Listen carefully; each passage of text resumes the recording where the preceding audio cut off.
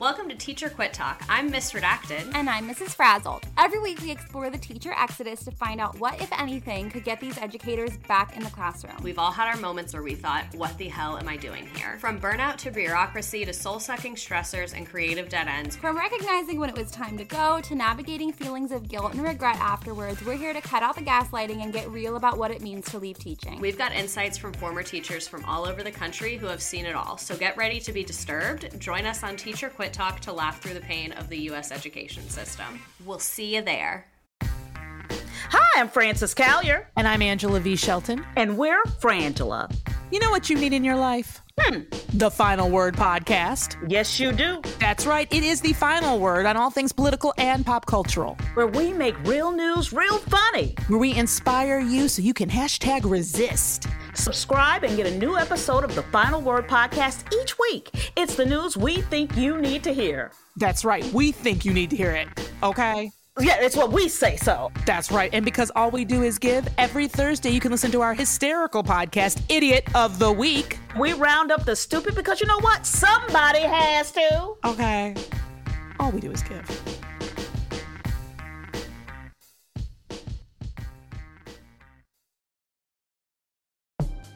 Prevail. Це щотижнева програма про політику. L'histoire, la sécurité nationale. Crimen organizado, dinero sucio. Глобальну корупцію та боротьбу за демократію. Y ahora, А тепер Et maintenant, con ustedes, su anfitrión, Greg Ollier. Greg Ollier.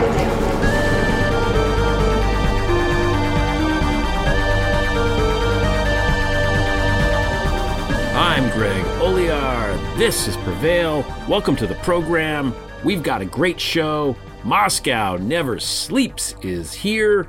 He is, of course, a Prevail contributor. Spent a lot of time back in the 90s as an attorney working in Moscow, hence the name Moscow Never Sleeps. And you may recall, 25 months ago, wrote on Prevail a piece about Clarence Thomas, how to fix the Supreme Court. And that was really my first exposure to Ginny Thomas. I'd not really heard of her before he wrote that. And now Ginny Thomas is pretty famous, and the things that he wrote in that article over 2 years ago, very, very prescient. So we have him on. We talk about FLA. We talk about NFT. We talk about SBF. We talk about Ginny. We talk about White Lotus at the end because, you know, we have to have some fun. So stick around for that. The first conversation of 2023 on the Prevail podcast. 2022 kind of ended really badly for me. You know, I had COVID. I got that on the 22nd, I think. So that scuttled all of my Christmas plans. And, you know, if you've been following and reading my Prevail Substack, you know that my father died on New Year's Eve, which, you know, there is a closure to that. And maybe we can go into 2023 on a positive note, I hope. You can go read the piece if you're interested. My dad was a wonderful guy. I miss him a lot. And I got just so many really nice notes from people. And I want to thank anybody listening to this who sent me one. I really appreciate it. Made me feel better and feel supported and loved even. So thank you. As I'm recording this, it's the 3rd of January. And I'm going to leave tomorrow and go to the wake and then to the funeral. So by the time you're hearing this, that will be over. And we might even have a new, you know, Speaker of the House by then. I don't know. I don't want to speculate, but they're just going to have to play rock, paper, idiot, I guess. These guys, I can't even. Anyway, I really don't have anything to add up front. Like I said, it's been a brutal week. You can tell from my voice, I'm still a little bit COVID-y. I'm a little bit foggy, but I wanted to bring you a show because I didn't want to take too many weeks off. And it's a good one. I had a lot of fun. You know, Moscow and I chatted on, I guess, on Monday, you know, the 2nd of January. And like I said, we covered a lot of ground. It was nice to talk to him, nice to see him. We'll be right back with Moscow Never Sleeps.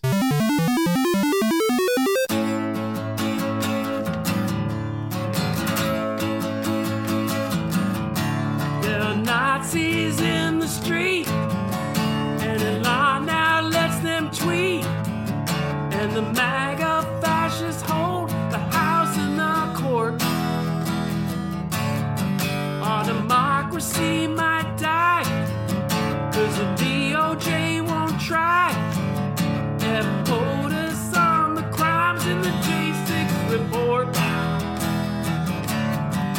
But here's Jack Smith, oh, we're all so excited. At long last, Donald Trump will get indicted. 7 years is a long time to wait, but it's already New Year's Day. Why so much delay? After Comey, Mueller, Garland, and Wray, I won't get fooled again.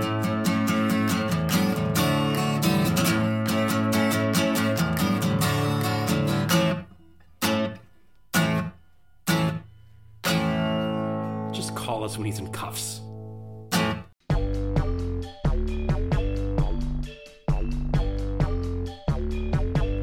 Moscow never sleeps. Welcome back to Prevail. Hey, thank you, and Happy New Year. Happy New Year. It's nice to see you. It's been a while.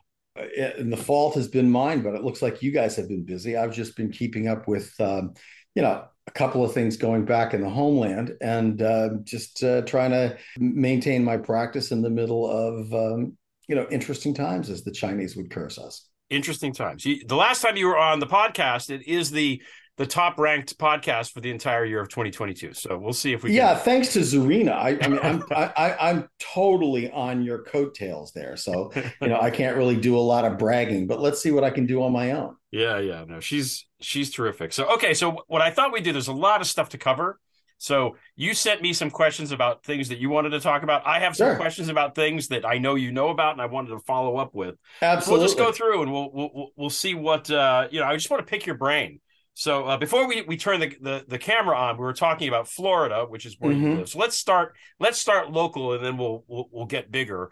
All good politics. You're down in Florida. You are right in the path of the hurricane that we just had, which was obviously a shit show. Everything seems to be okay now on your end. I want to talk about just DeSantis and what you think is going on there, because I look at this guy and I see somebody ridiculous, but not in the Trump way of ridiculous, where, Trump, I think, had a constituency. Like, I understood why people liked and still like him.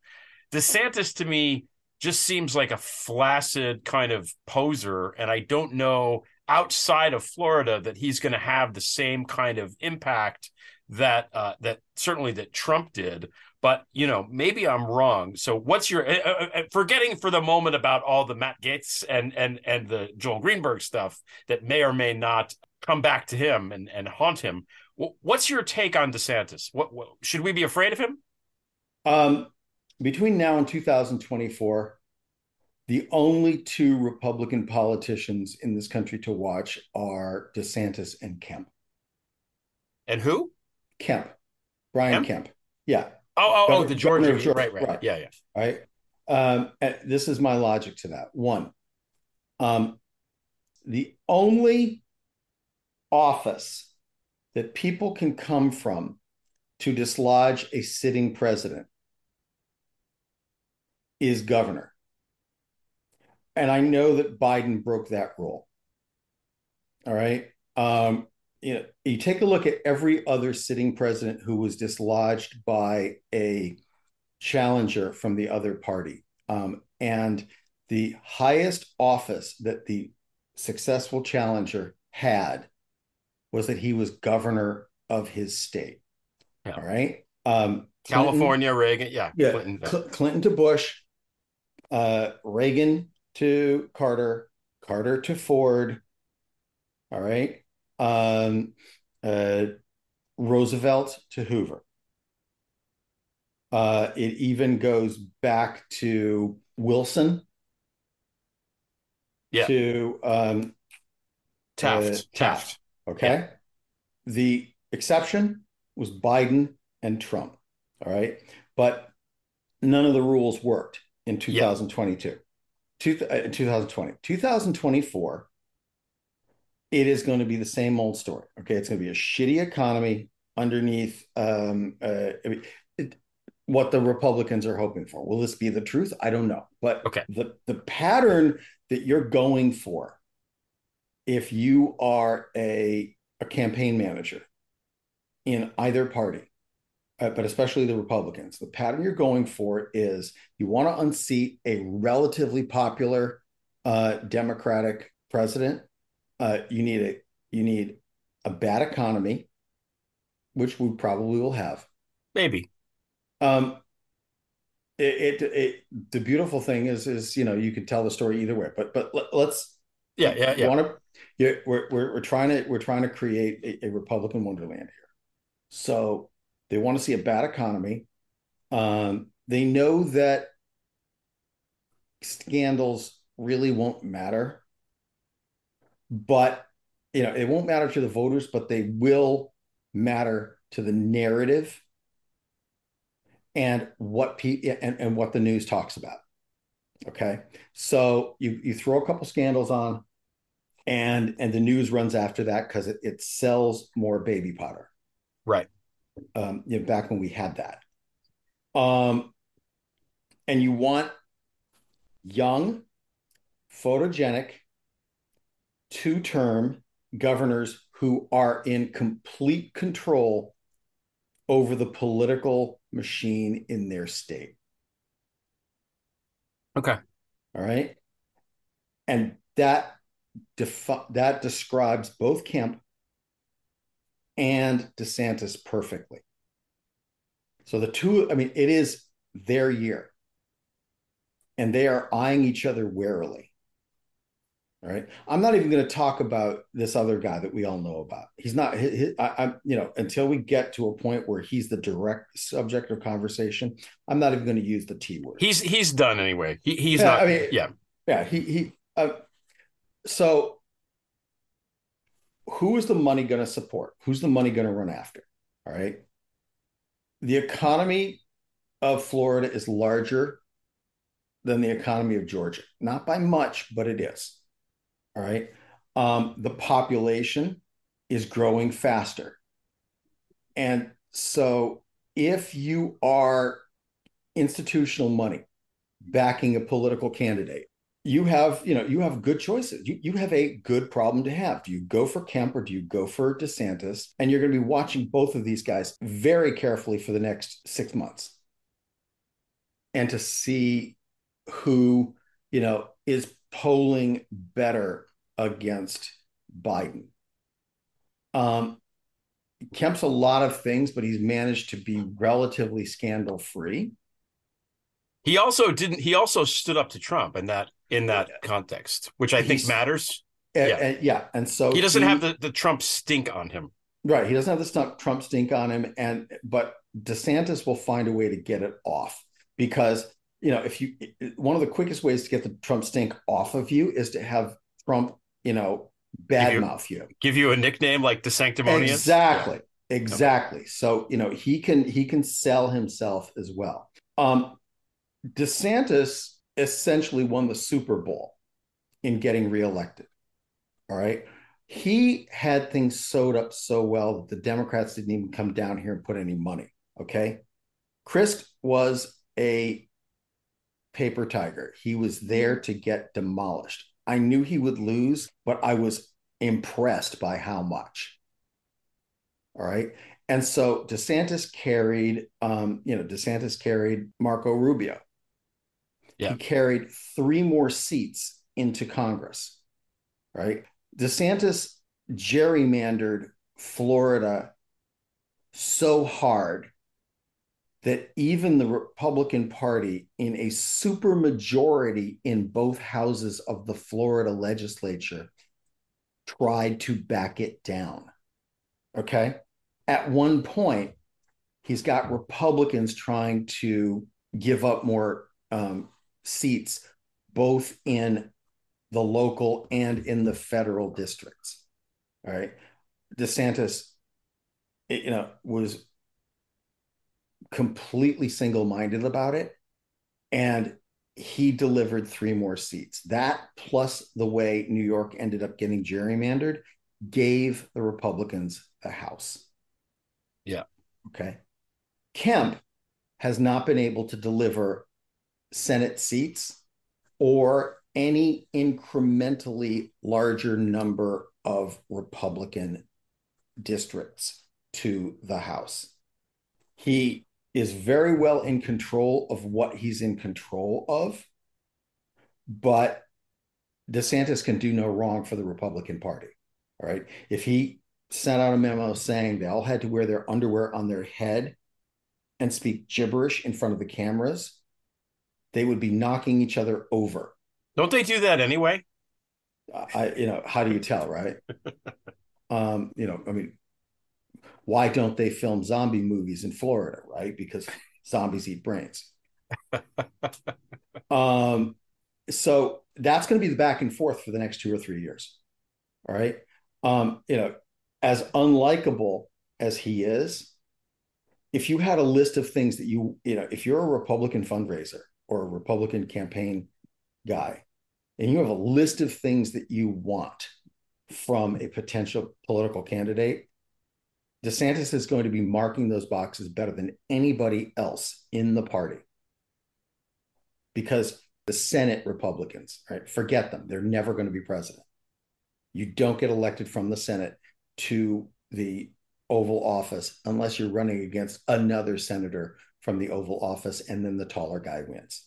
I mean, that's basically, as far as I can tell, the reason that Obama beat McCain was he was taller and had more hair. Because that is what gets you in. The last time we had a bald man as president, it was, Eisenhower. And he was running against a bald man. And what did Eisenhower do, though? I mean, did he have any experience running anything before coming to? Oh, wait. Yeah. Right. So, and they ran him against Adlai Stevenson twice, and Adlai Stevenson had, less hair than a modern porn actress. But he basically, it was the same thing. We ran him twice, got murdered twice. What were we doing? I think we were just giving up. But then again, who is going to win against Ike? Yeah, right? Nobody's going to win against Ike. The last human Republican in history. Also correct. Now, it's true. Everything you say is true. So he and also there's the Murdoch factor, because Murdoch seems to have taken his support away from POTUS and parked it in front of the DeSantis estate. I will say, going back to how you started this with, when you look at one-term presidents, which there have not been very many, historically speaking, you don't lose. Incumbent presidents don't lose unless they really fucking suck, which the one exception maybe being H.W. Bush, and that was muddied because Perot was such an effective spoiler. But for the most part, you really have to suck to lose. It's two things. You have to either it's the economy, right? You lose on the economy, and you might lose on scandal, but there has to be the economy as well. There has to be everything. And I'm looking ahead, and all of this, the inflation, whatever the hell they wound up calling it, all of that is government spending going into, a lot of these purple and red states and stuff like that. So I don't know that the economy is going to be in the toilet enough.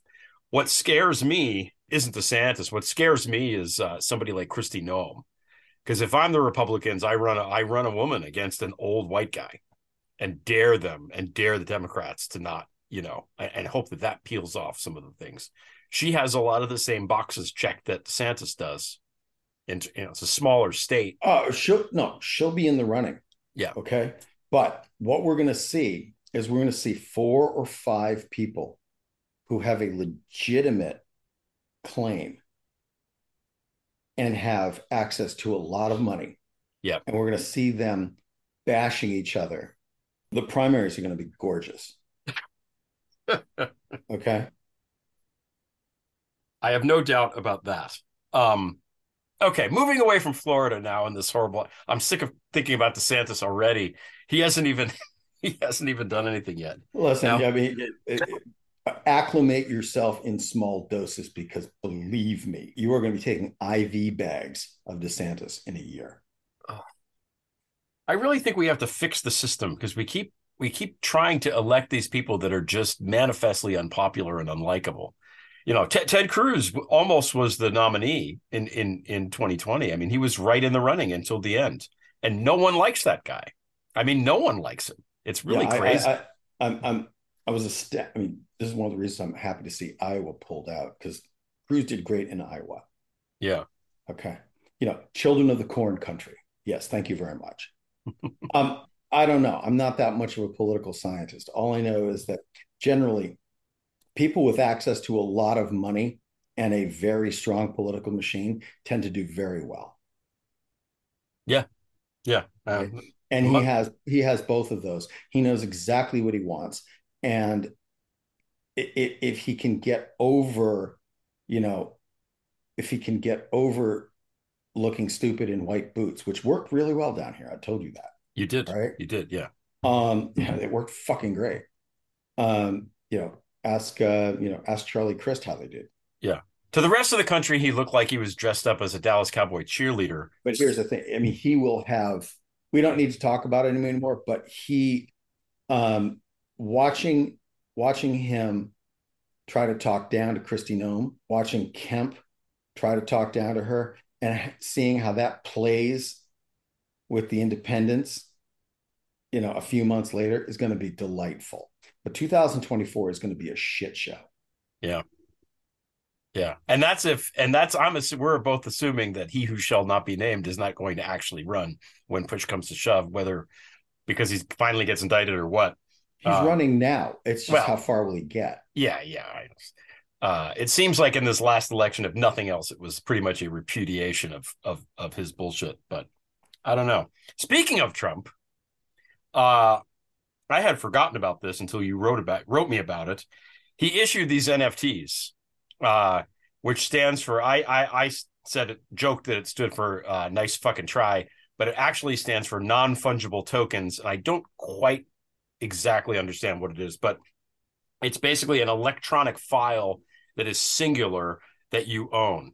And that's what it's supposed to be. And that's what it is. Okay. Yeah. So he creates this thing and you say, I know people listening to this are going to be shocked here. This is just a vehicle for money laundering. So that's all it is. Yeah. How would this work?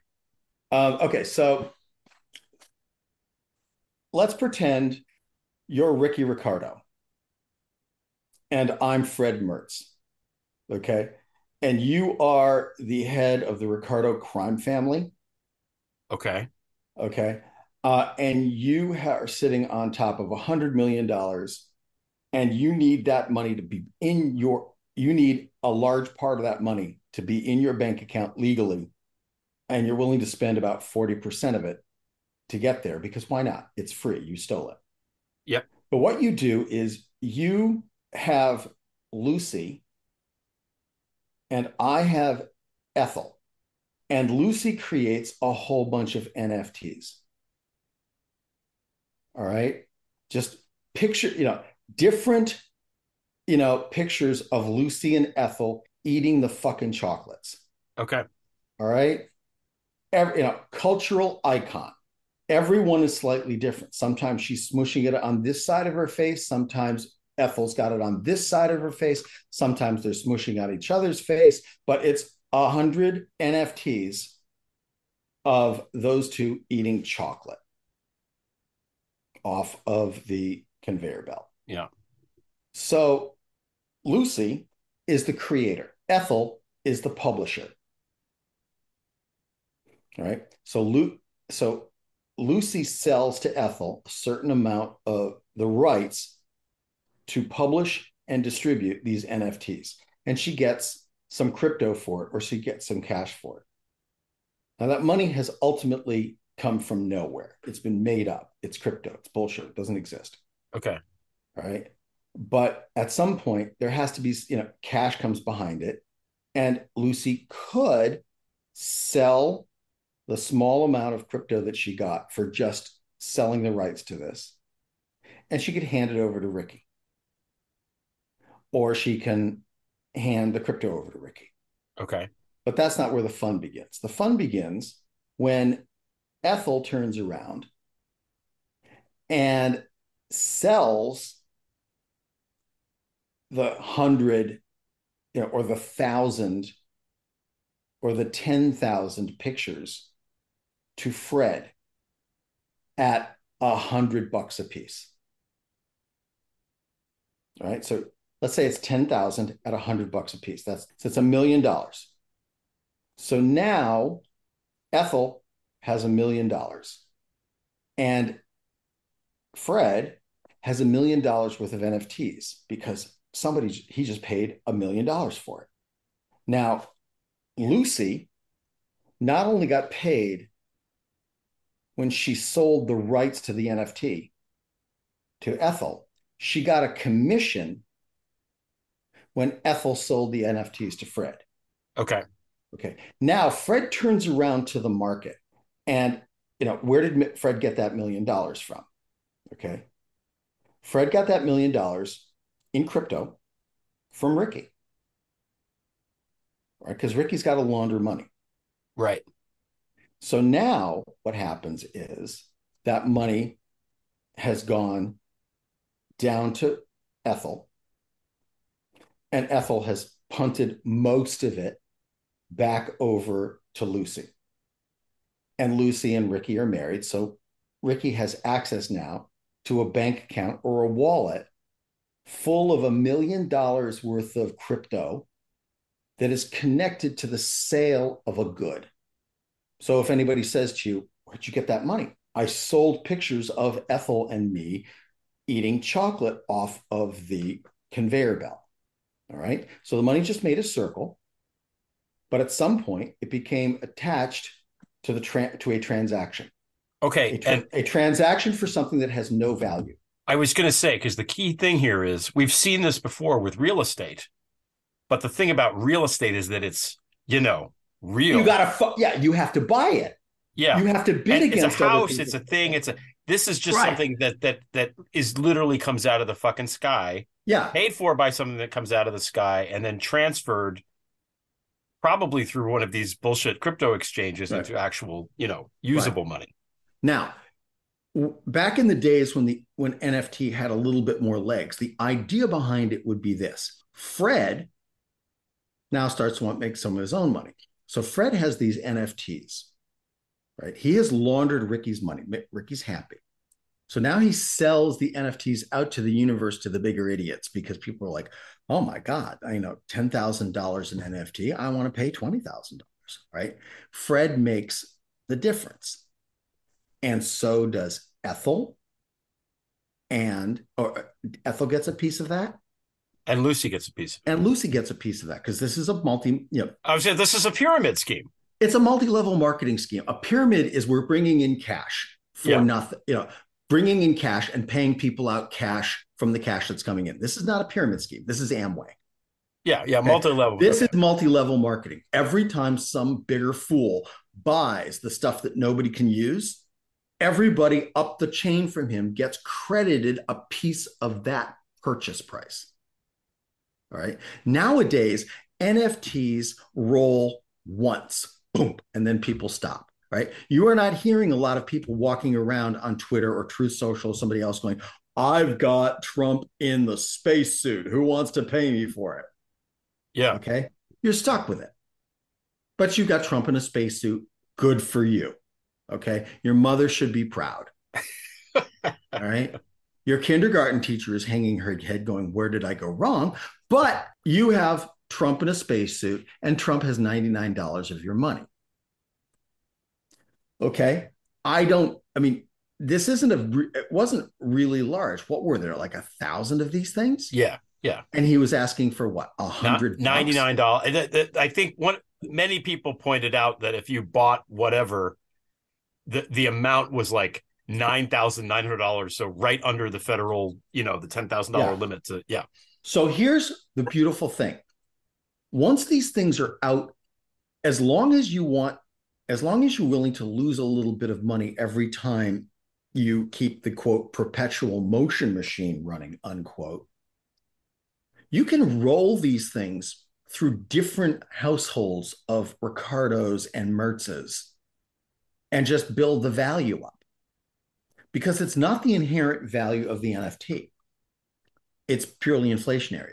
How much cash needs to be put into the white economy? All right. Yeah. So if it was $100 million that needed to get laundered, all that would have to happen is a whole bunch of people with more money that's looking for cleansing to go to these purchasers and buy the NFTs for more money. Now, so somebody comes along, you're holding your, Elmer Turnipseed is holding Trump in a spacesuit that he paid $99 for. Somebody comes along and offers him $200 for it. All right. So he takes the $200 and 100 has now gone back in his pocket. So he's $100 ahead. That money, the 100, will roll back down as necessary, as long as you can keep it rolling, as long as you can keep someone else purchasing. So what you do is you make the margin like 15 to 50%. Yeah. Now that's lost, but this is a pure financial fraud. You're simply laundering money. And sometimes that's expensive, especially if you have to do it quickly. Yeah, it's like I don't think this is a very successful version. All right. No way. No, because these people just are sitting on it going, hey, look at me. I'm going to show off to my friends that I've got Trump in a spacesuit. I've got Trump in a codpiece, whatever. Right. You hold on to it because you're stupid enough to think it has value. So this is why I think they did not really sell it to the chuds, because the chuds are going to hold it. Right. Because they actually think it's worth something. Okay. That it goes on the wall with all of their other ultra MAGA, imprimaturs. What they probably did was they fully cleansed. Maybe a few of these things went to chuds so that people could show off that it looks like it's real. But for the most part, it was insiders. So this is like in the old days where concert tickets would get released and the scalpers would buy most of them. And you have to get the good seats to the scalpers. Except in this case, the scalpers. Except in this case, there's no concert. Okay. The only thing of value is the concert ticket. Right. It doesn't actually do anything. It's simply something that you can trade. Yeah. So as this starts to percolate down, now we can talk about Sam Bankman-Fried. That was the next thing. I was going to end this little segment by saying, Lucy, you have some splaining to do. I think that's how we have to. Yeah. So what have we just learned? All right. We've learned a couple things. We've learned that, first of all, there are basically 5 things I know anything about, right? I know a little bit about Russia. I know a little bit about Florida. I know a little bit about mergers and acquisitions. I know a little bit about constitutional law because I took a course in it. And I know, investment banking, and kooky finance, just enough to know where the hooks are. What you guys are learning is it isn't about where the money goes. We all look at that going, what is he going to do with the money that he spent? What is he going to do with the money that he raised? Right. We all think, well, he's going to pay bills, or he's going to, try to finance, presidential election, or, he's going to corner the market and catch up. That's the question they want us to ask. The question is not, how did the money get spent? The question is, where did it come from in the first place? So now let's talk about Sam Bankman-Fried. Okay, wait. Before we talk about Sam Bankman-Fried, we have to take a quick break. Okay. We'll be right back with Moscow. Excellent. Never sleeps.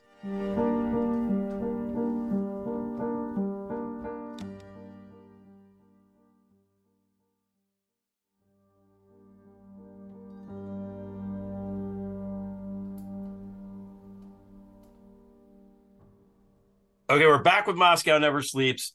SBF, Sam Bankman-Fried. Right. Young kid, Einstein-y hair by design, dirty T-shirts. My understanding of what he did is that he basically has his bullshit crypto exchange that wasn't doing well, or was doing fine, used money from that to pay off into his investment firm, which was not doing well.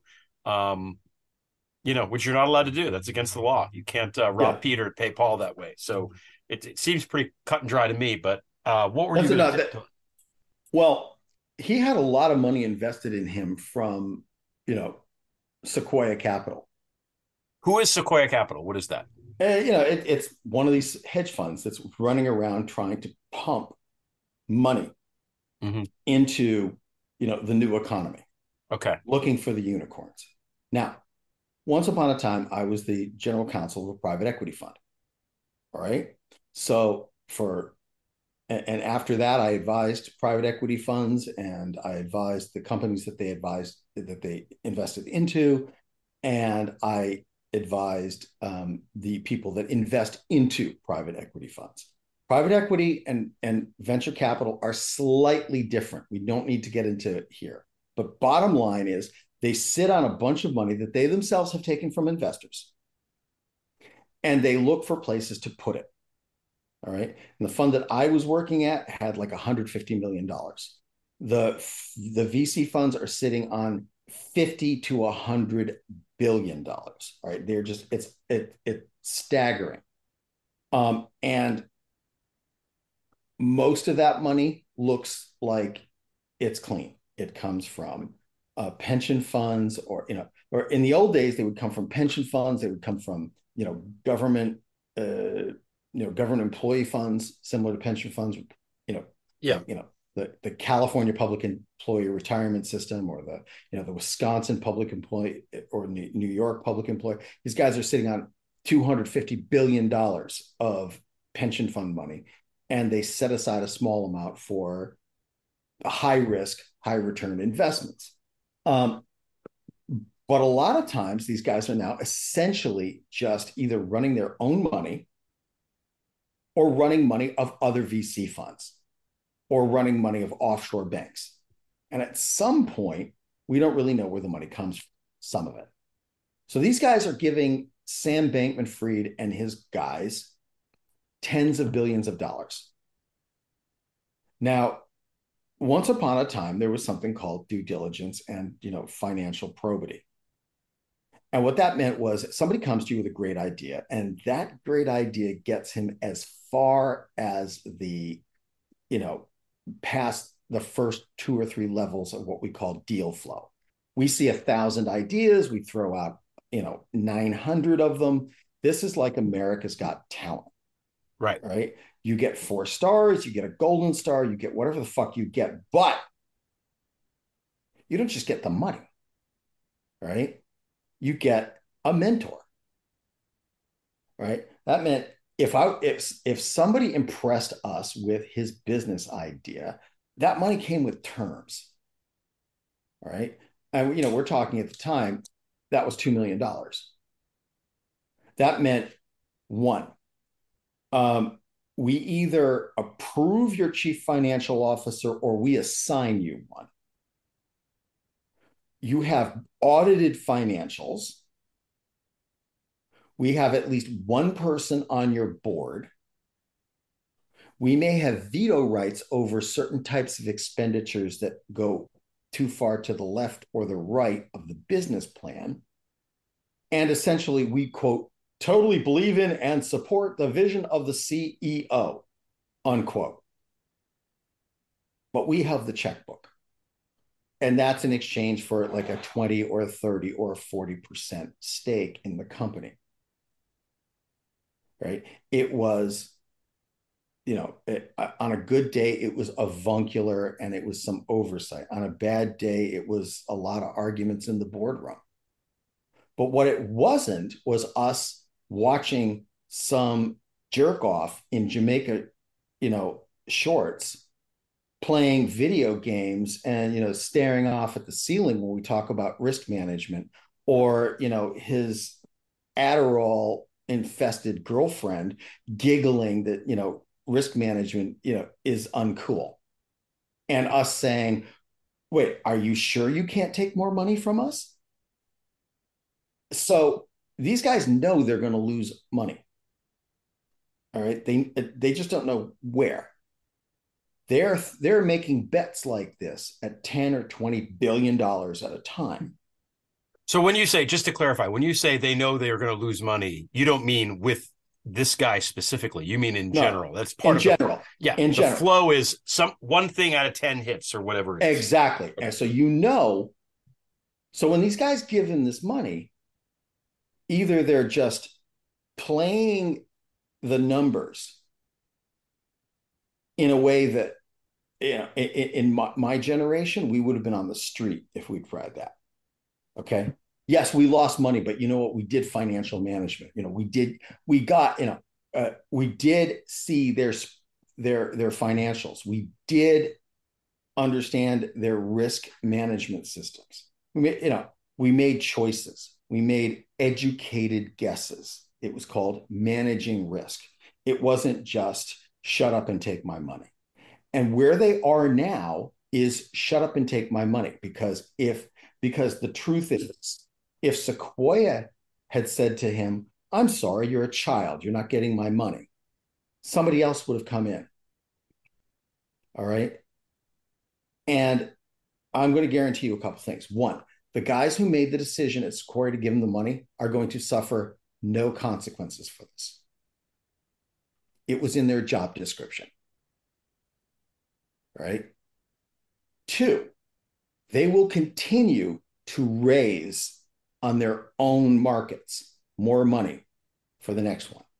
And three, they will do this exact thing over and over again. They will, in the next 2 or 3 years, lose a similar or larger amount of money, and none of them will suffer any legal or financial consequences for doing so. And so you have to ask yourself, why does their money keep coming back and giving it to them like this? Aren't they upset that they lost so much? Maybe they didn't lose anything. Okay.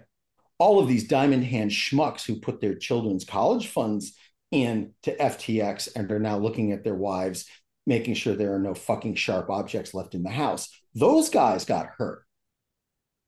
And we can have an argument at a different time as to whether or not that's a pro-evolutionary situation. But the large money, the massive cash that went into FTX, had a pretty good idea where it was going to go, because they're also on the other end. What do you mean the other end? Okay, so 20 or $30 billion went off the balance sheet of FTX, okay? And to the extent that that was in money, not in crypto, and a lot of what Sequoia gave them was in crypto, all right? But to the extent that it was in money or solid, reliable crypto. Such as it exists. Okay, some of it went to real estate, which is actually a pretty good place for it to go. You can get that back. Yeah. It may even have most of its value. So when people are like, well, he bought his parents $5 million, $20 million worth of houses. Good. At this rate, buying houses and buying jewelry and buying, Maybachs, Maybachs and yachts is the least stupid thing, or the least difficult to trace thing that you can do with the money. But the rest of the money is going into projects. Okay. And project is a word that has no meaning in the crypto world. It just means an explanation of, if you give me this money, I might do something with it that has, value. For you, maybe. For me, likely. For the rest of the world, not at all. And so if you want to launder $1 billion, remember, it's not about where the money went. It's about where the money came from. Right. If you want to launder $1 billion, you're Ricky Ricardo, okay? Sequoia is Lucy. Okay. Okay. FTX is Ethel. And the guy who probably doesn't have any names is Fred. And so instead of a $1 million NFT go around, right, it's a 2, 3, 4 billion go around.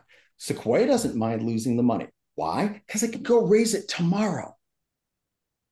Because we don't live in a universe where losing investors' money has consequences, right? We haven't in 20 years, at least that long. So why is that? Why did you say 20 years arbitrarily, or is there something that happened 20 years ago? A few years after the crisis of 1998, the entire world said, you know what? We will take money to where it's risky again. We'll take it to Russia. We'll take it to Africa. We'll take it anywhere that the law lets us. Because if we lose it, we'll make the government cover our losses. If we make it, we keep it. And in 2008, that was proved true. Yeah. Okay. I mean, so, and the other thing is, money isn't real. I mean, at $100, it's real because you work for that money and you want to spend it on something that has value. You're not just going to hand it to a stranger. 1,000, 100,000, 1,000,000. When you connect that to your personal labor, that has value. But when you're up in the billions, it's just financial money. It's just one source of money handling to another, right? Just like the mobs used to have all kinds of fun with the pension fund. Mm-hmm. Okay. The VC world has all kinds of fun with the private and semi-public pension world, which is trillions of dollars. So you ask yourself, well, why don't the governments do something about this?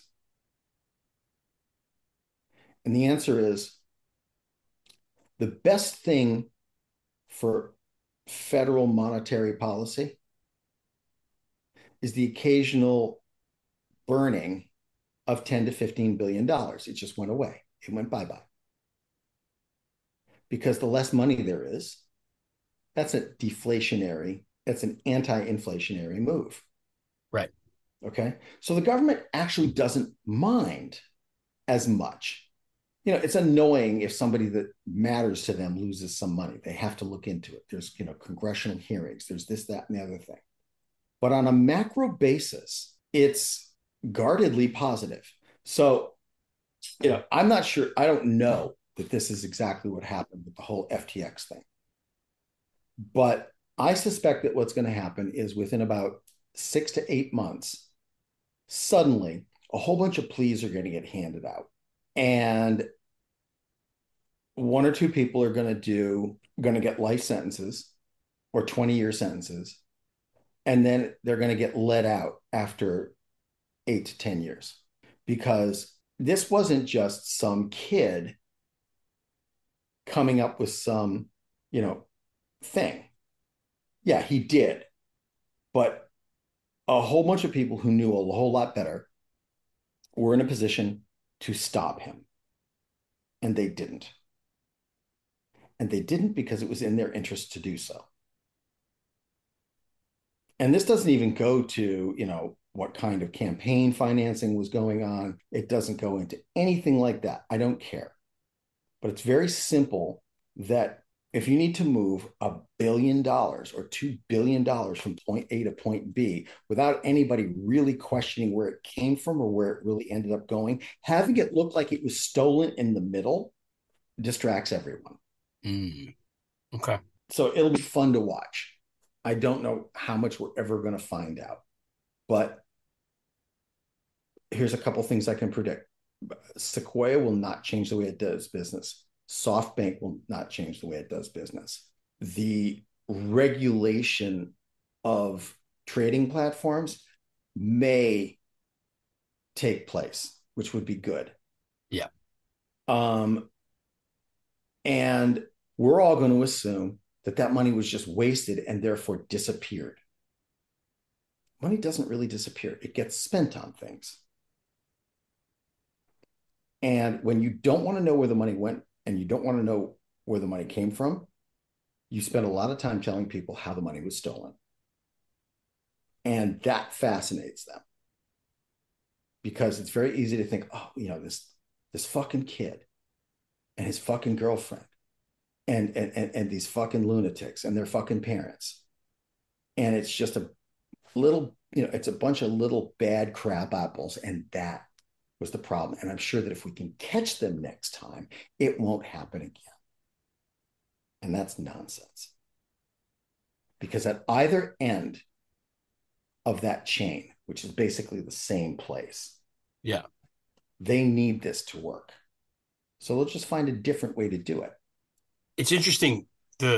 One of the, I think probably the biggest competitor to the FTX place is Coinbase, which in the space of the last like 3 weeks, as I've watched a lot of football, they've changed their ads.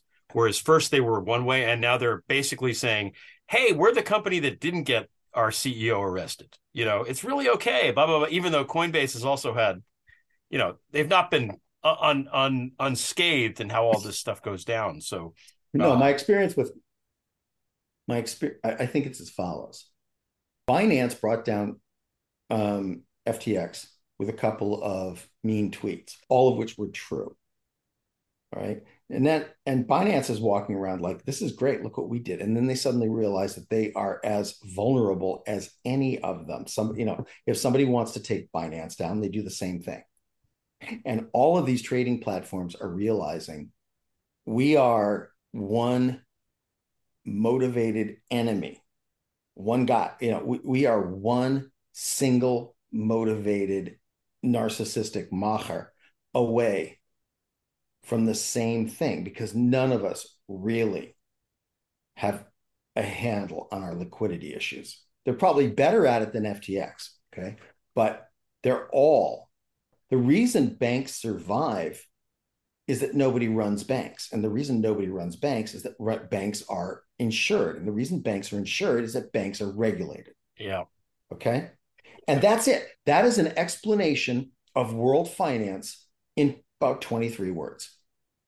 And everyone who walks around going, yes, but decentralization and this, that, and the other thing, I'm like, if there isn't some third party willing to stand up and cover your fuck ups, then everyone's going to wake up tomorrow morning and take their money out. It's interesting how it played out with FTX. Like, people basically had to run on the bank, except the fake bank with the fake crypto money. And it's like, exactly. Guys, since we've had the FDIC and all this stuff, this shit has not happened in a real bank. Like the crypto bros are like, well, no government's going to tell us what to do. And it's like, I kind of like my money having the full faith and credit of the United States government. Call me crazy. But, speaking of the United States government and full faith and credit in, this brings us to our last serious topic of the day. I went and looked, and it has been 25 months, almost exactly to the day, that you wrote the first of the 3 pieces on the Prevail site about how to fix the Supreme Court. C is for Clarence, about Clarence Thomas. When I read that, I barely knew who Ginny Thomas was. And you wrote in the piece, you said, her conflicts of interest are visible from space, which is funny. And you went into this thing saying the way to get rid of Clarence is to basically threaten to audit the fuck out of Ginny. Oh, yeah. Since that time, in the intervening 2 years, everybody knows who Ginny Thomas is now. So what do you make of all that? Well, you'll notice something. That little skin-headed ape who's going to take over the Ways and Means Committee, Kevin Brady. Do you remember what he said a couple of days ago when the Republicans started to shit themselves over the revelation of Trump's taxes? No. What did he said, and this is as close to a quote as I can remember. This sets a terrible precedent. Oh, yes. Because if you can start to, because if you can expose the taxes of presidents, you can expose the taxes of Supreme Court justices. He did say that. Yep. He did say that. Okay. That wasn't just a random brain fart. Okay. That was a signal to the entire party, and to some extent, possibly a signal to the other side. Right. Because if there were any Democrats left on the Supreme Court, maybe the Republicans could audit them. And that's exactly what we should be fucking doing. Yeah. Okay. I think at the top level of any government service, executive, legislative, or judicial, your taxes should be public. Yeah. You want private taxes? Awesome. Go back to work for a living where where you can steal much more legally. Okay. But if you want to go into public service, especially in way up at the top where there are essentially no ethics rules, there's no ethics rules on the justices. There's no ethics rule. Yeah, there's no ethics rules for the upper echelon of the Senate or the House. Right? It's not enforceable from any third party. Awesome. You want to be free? We're still going to see how you steal. Yeah, we're going to know. We're going to have David K. Johnston, and everybody else. We're going to have 300,000 qualified forensic accountants gleefully making an industry out of exposing every fucking deduction that you've taken, every source of income that you've claimed. You don't like that?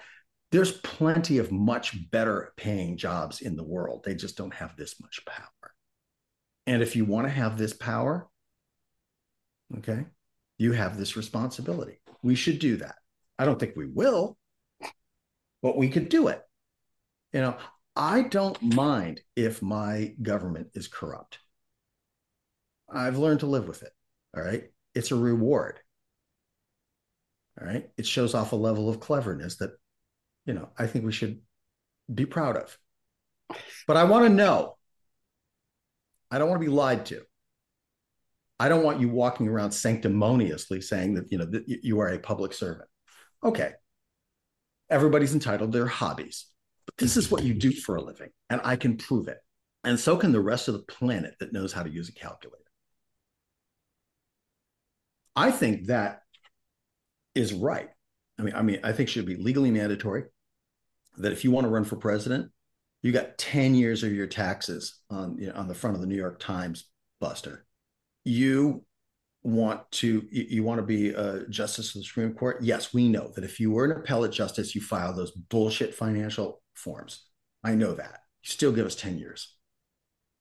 All right. And you give it to us every year that you're in the seat, so that if you don't recuse yourself, we can figure out why. And yeah, we see your spouse. Okay. We see where they're making their money. All right. I mean, even Russia technically has this sort of declaration system in place. They find 96 different ways to evade it. But at least, even they get why you need this. Yeah. I mean, it's only, you have to not lie on it too. I mean, you mentioned the Supreme Court stuff, like Kavanaugh, spent $250,000 on the down payment of his house or whatever it was.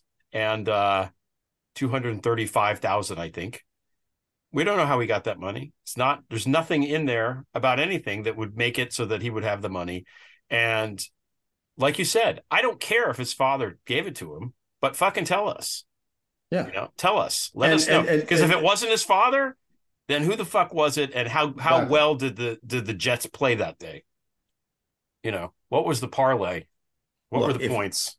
Once upon a time, we lived in a country that had a social contract, right? Which and to some extent, some of that contract was codified into the Constitution, right? If you are not, if you cross the line enough in a position of power, you can be removed, right? It's a difficult system, but it exists, right? And it expresses an underlying concept, which is this is power that has been lent to you. Okay. It is not inherent to you personally. It isn't a right. It isn't a like the Brits put on their coins in French because it would be offensive in their own language. My God is my right. I mean, I don't know if that's going to be Charles's motto, but that was Becky's. That's not who we are. You're not sitting in that seat because mean, as much as they might think so because of their faith, you're not sitting in that seat because God thinks it's a good idea. You're sitting in their seat because you traded on meritocracy, the right friends, and a bit of politics to get to where you are. Okay, fine. That's the system. But we're entitled to know that you're not starting to trade on the power beyond what we believe, what we have legislated you may. All right. Yes, these guys are all going to get rich. They're all going to get powerful. They're all going to be untouchable for the rest of their lives for the most part. And that is all of their offices and both parties. Just let us know so we know whom to vote for. We know whom to vote against, and we know whom to push for impeachment. And maybe we won't use that information. Maybe we'll just look at it and go, okay, we'll let that happen. Boys will be boys. This is just part of the, but that's our choice to make, not theirs. It's locker room insider trading. Yeah. Yeah. And so I don't think that it's intrusive. And when people, and when the Republicans or maybe some Democrats say, well, this is really intrusive. No. And look, I get it. You don't want to go after, you don't want to go after your third grade teacher because she pissed you off, right? That's not cool. And somebody said, well, this could be abused. You could go after like union officials with it. Oh, like you haven't? I mean, if we started really looking forensically at the way these guys report their finances, okay, we would be taking down huge swaths of the finance industry. Okay. So, I mean, it would support RICO. There's a lot of things you can do with it. And, that's definitely subject for like another time and another conversation. But, I know you're starting to look tired and I've got people knocking on my door. Is there anything else you wanted to cover? I got one more question for you. Okay. This is the most important question of all. Yeah. We're going to talk about White Lotus. So if you're listening and you have not seen White Lotus and don't want a spoiler, just hit stop now. Yes, hit stop. You do not want to hear what happens to. Okay, now White Lotus. You wrote me and said, hey, do you think Greg knew the whole time? Did Greg know the whole time that he was going to fuck over Tanya, even from season 1? And will he return in season 3? Here's what I think. I think that when Mike wrote the first one, he did not have that in mind. Okay. But I think he could write 3 with Mike coming back loaded and do enough callbacks to tell the story as if this was the plan all along. Yeah. And remember something about the White Lotus, okay? The assholes get away with it almost always. I wrote that in the thing. We were talking about who was going to die, and I said Cameron is absolutely not going to die. Cameron's like the handsome guy. Tom Buchanan never gets caught. Nothing bad ever happens to Tom. No, I mean, it's even worse. It's even worse. He and Daphne have a great relationship. They do. All right? They do. They talk about what they need to talk about. They have the secrets they need to have, and they understand that there's a transaction. The secrets cost them, but they're both happy to pay the price. Yeah. Okay. Neither of them is going to look at each other in 5 years going, oh, you're not the man I married. You're not the woman I married. I can't believe that we're doing it. They, if things got revealed, there'd be an argument, but there wouldn't be a sense of betrayal. All right. I think Greg, he won't pay for it monetarily. Yeah. But here's the thing. I think that the 2 great loves of Greg's life are dead. Yeah. All right. Greg loved Spencer or whatever the guy's name was. Quentin. Okay. If that's the story, right? He and Quentin had this thing go, he and Quentin had something going on 30 years ago. All right. Greg went through like 3 other wives. We don't really know how he lost them, but maybe we can guess. Right. Okay. Quentin's got a rent boy going on, but that's not love. All right. Quentin and Greg had an idea. They were a partnership. That didn't work out. Tanya's the best shot with her eyes closed. Good for her. Also, the way she went out, I mean, that's a couple more Emmys. Thank you very much. Yeah, seriously. I don't think that White had it in mind. I think, however, he realizes it could work and he can work with what he's done. I think Greg, I think he's up there with Vince Gilligan. Yeah. And I've seen Vince Gilligan write one way and then something falls in his lap and he figures out how to use it and he writes around it and it makes it look like he had it planned all along. Okay. Yeah. When you watch everything, you think he had Jesse Pinkman plotted. You think he had Saul Goodman plotted. You think he had Kim Wexler plotted. Those were all accidents that, the audience reacted like these guys. And he said, okay, fine, I'm going to work with it. And he built it. I mean, it was a much better show because he's that flexible. He's adaptable. Yeah. Yeah. I think White's like that too. Now, you mentioned Breaking Bad, and I've heard the story too, where Pinkman was supposed to die off fairly soon. I don't believe that because I put this in the space years ago, but Breaking Bad has a Reservoir Dogs ending. Reservoir Dogs ends with Mr. White dying of a gunshot wound with dead bodies of accomplices around him while sirens wail and Mr. Pink gets away. Breaking Bad ends the exact same fucking way. Same characters, same thing. It's exactly the same. So, and there's no way in fucking hell that they didn't name Mr. White and Mr. Pinkman as a nod to Reservoir Dogs. It is absolutely not. It's not possible. No, I think so. I think that's right. I do think, however, I think Saul Goodman. Yeah, that was an accident. That was a huge accident. But I mean, we can talk about that forever. Yeah, but, I'm going to let you go because you got other things that probably, maybe not as pleasant as this. But I'm going to let you get back to what you're doing.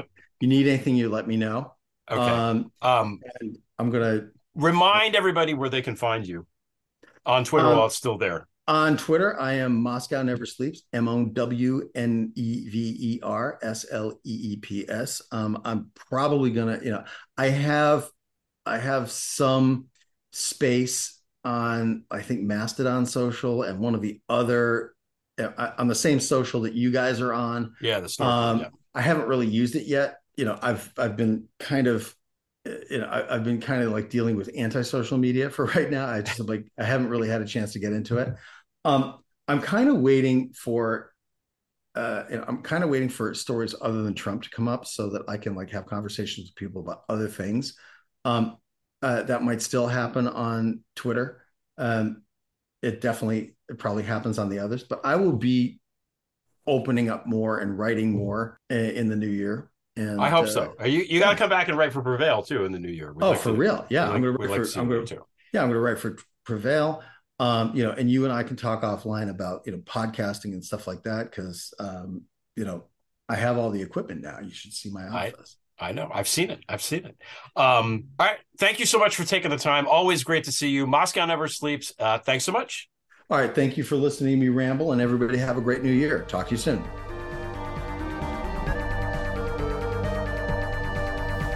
The Prevail theme song is by Matthew Fossa. Zarina Zabriskie, Marie Kost, and Martha Acuna provided the introduction in Ukrainian, French, and Spanish, respectively. Voice talent is by Stephanie St. John, Tally Briggs, Michelle Cantor, and me. Thanks to Allison Gill, Molly Hockey, Kenai Williams, and everyone else at MSW Media. Please subscribe to the Prevail Substack with updates every Tuesday, Friday, and Sunday. Your $5 monthly subscription funds the column and the podcast. Visit gregoliar.com to learn more. Thanks for listening. Drive safely. Don't forget to tip your server. And until next time, we shall prevail.